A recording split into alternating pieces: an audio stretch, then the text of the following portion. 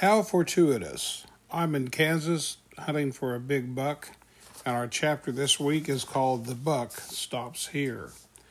This morning he did not stop here. He was in the mist like a gorilla standing on a bridge while I was standing there watching him.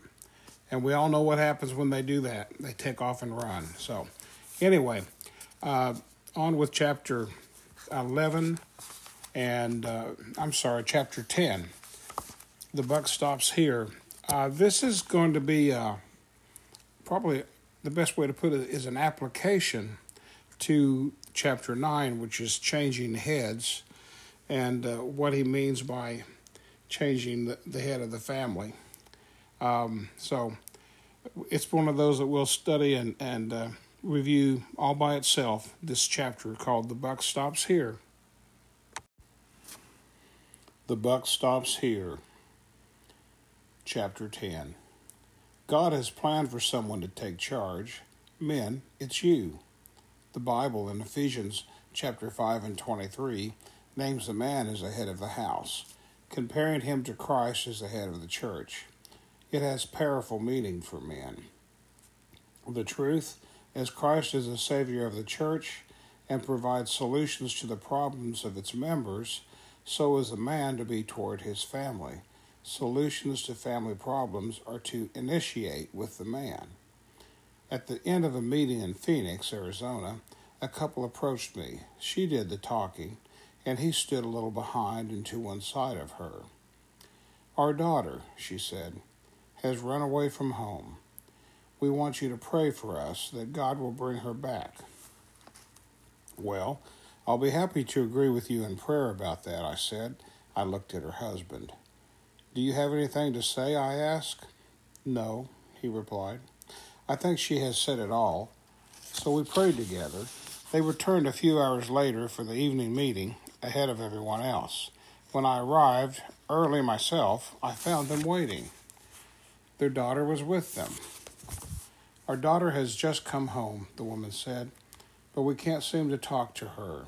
She won't say much to us, but maybe she'll talk to you. Would you talk to her? I invited the girl to step into a small nearby classroom with me. As the father of two girls, I had some paternal experience as well. The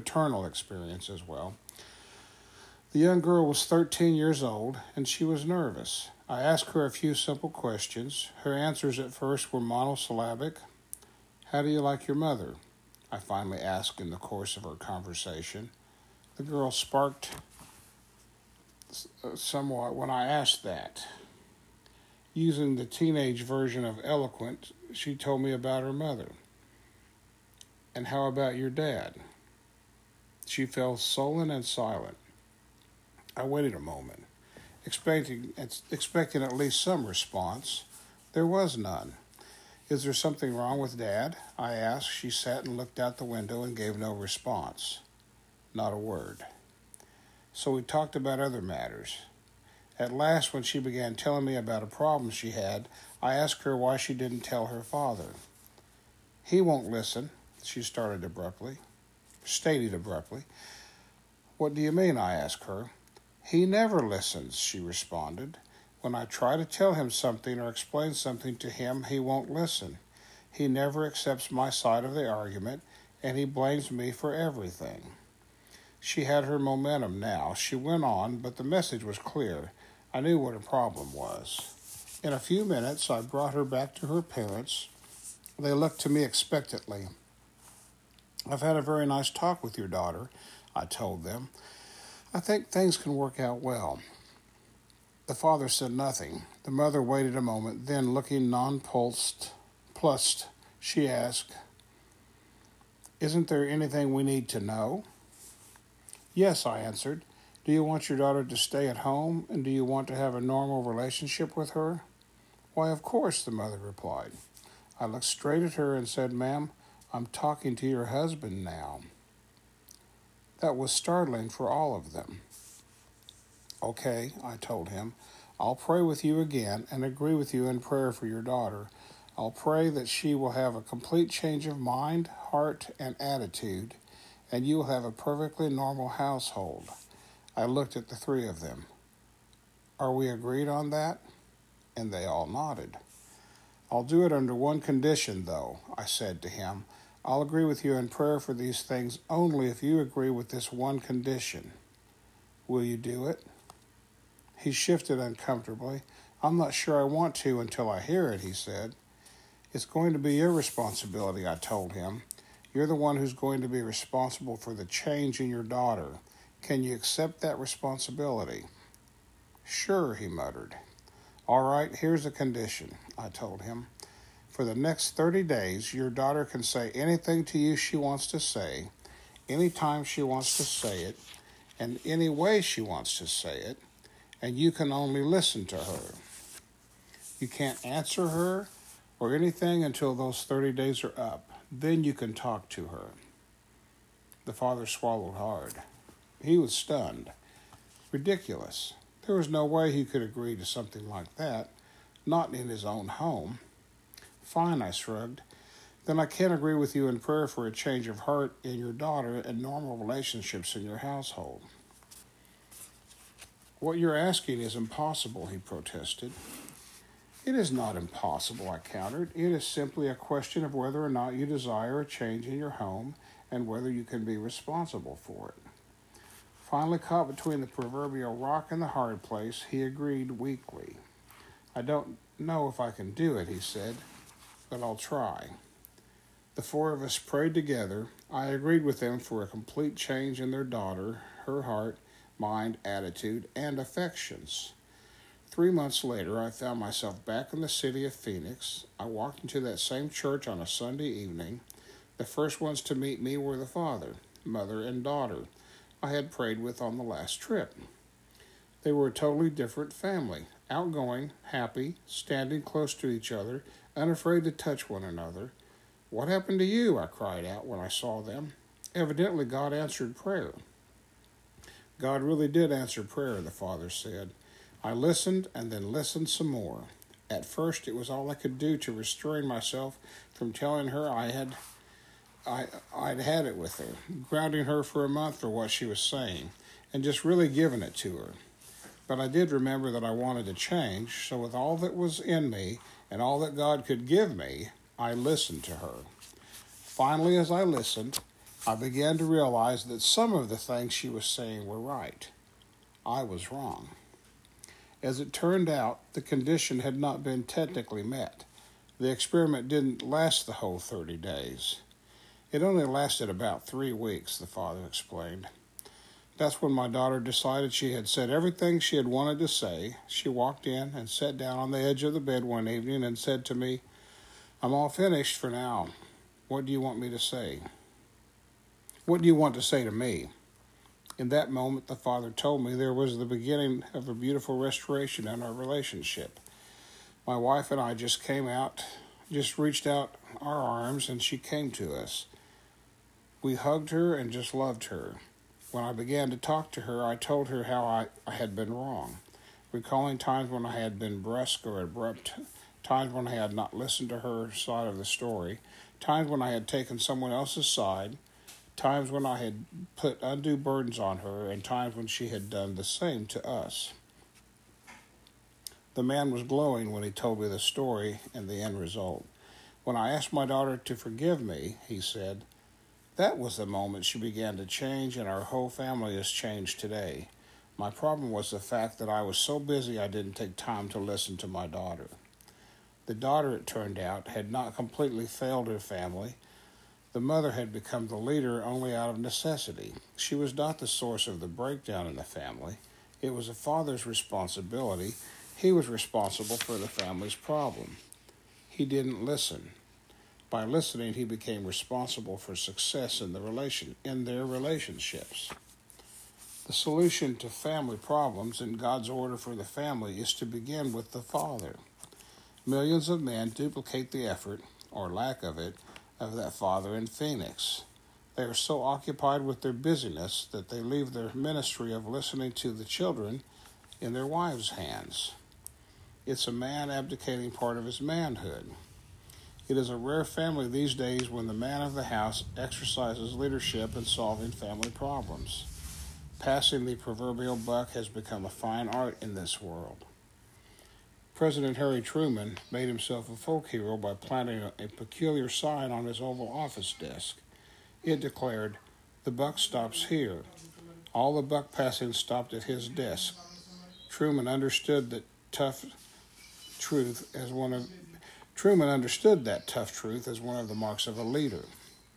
Buck passing is a colloquial term for self-justification. Justification, that theological tongue twister, simply means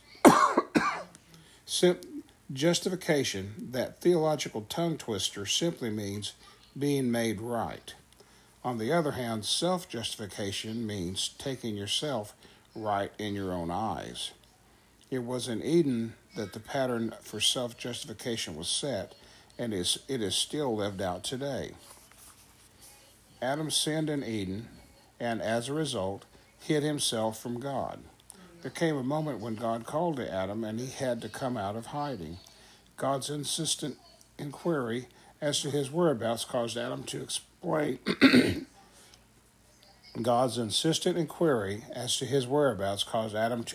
his absence. "I was afraid because I was naked, and I hid myself." Genesis 3:10.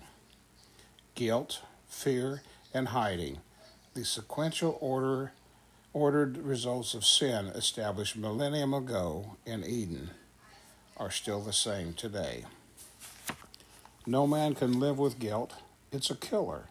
Guilt weighs heavily and leads to fear. So men still hide. They try to escape reality, escape God, escape responsibility. They do it by using philosophy, drugs, alcohol, pleasure, and many other ways. But getting rid of guilt by any of these methods is just being made right in your own eyes. Self-justification is buck passing. Read how Adam did it, and you will see the how-to pattern for trying to get rid of guilt that he set for all men, from the days in the garden until now.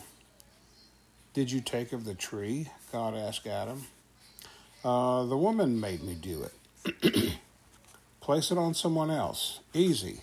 Take your guilt, give it to another by putting the blame on them, and you are free. Just pass the buck. Note how well Eve learned from Adam. When she was asked if she had taken the fruit of the tree, her reply was according to pattern.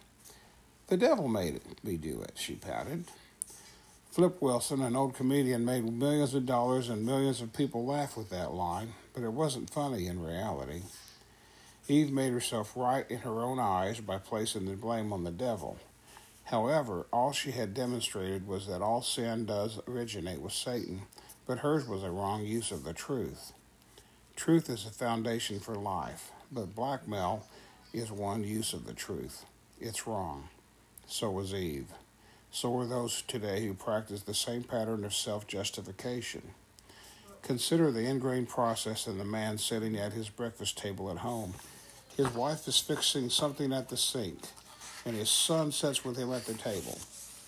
The son reaches for the toast, spills the milk, and looks quickly at his father. The father scowls, scolds, and slaps. "How many times do I have to tell you to watch what you're doing?" the father asks. No answer needed. As the son cries, the father and mother clean the table. Now it's a week later. Same family, same breakfast table. Father reaches for the toast. His elbow spills the glass of milk. The son looks quickly and intently at the father to see what will happen this time. Father scowls at mother, then speaks to her. "How many times do I have to tell you," he demands, "not to put the milk so close to my elbow?" I think I've done that. No, editorial comment. Dad just justified himself by placing the blame on someone else. In doing so, he taught his son by example to do likewise. That behavioral trench is dug deep in the soil of the human soul. Its rut runs to ruin. Men today practice as a science what Adam and Eve practiced as a desperate experiment. Modern man blames the woman as if that is the way it should be. That's wrong. Every man must answer for his own actions. and he must answer to God alone. That is why Calvary was where Christ died is so important. It is the only place in the world where sin can be placed and forgiveness from God received. It is the only place where guilt can be released.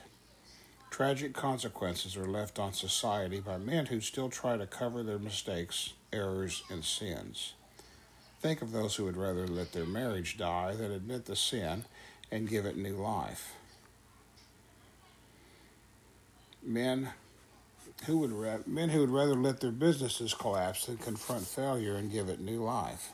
Men who would rather let their children flee in frustration than come to grips with their own shortcomings and renew those ragged relationships.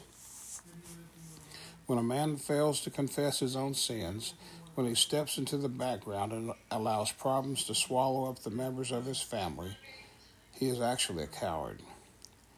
There are times when silence is golden. Other times, it's just plain yellow. God looks at the man for strong family leadership. I have a close personal friend whom we'll call Jerry. That's not fair, no.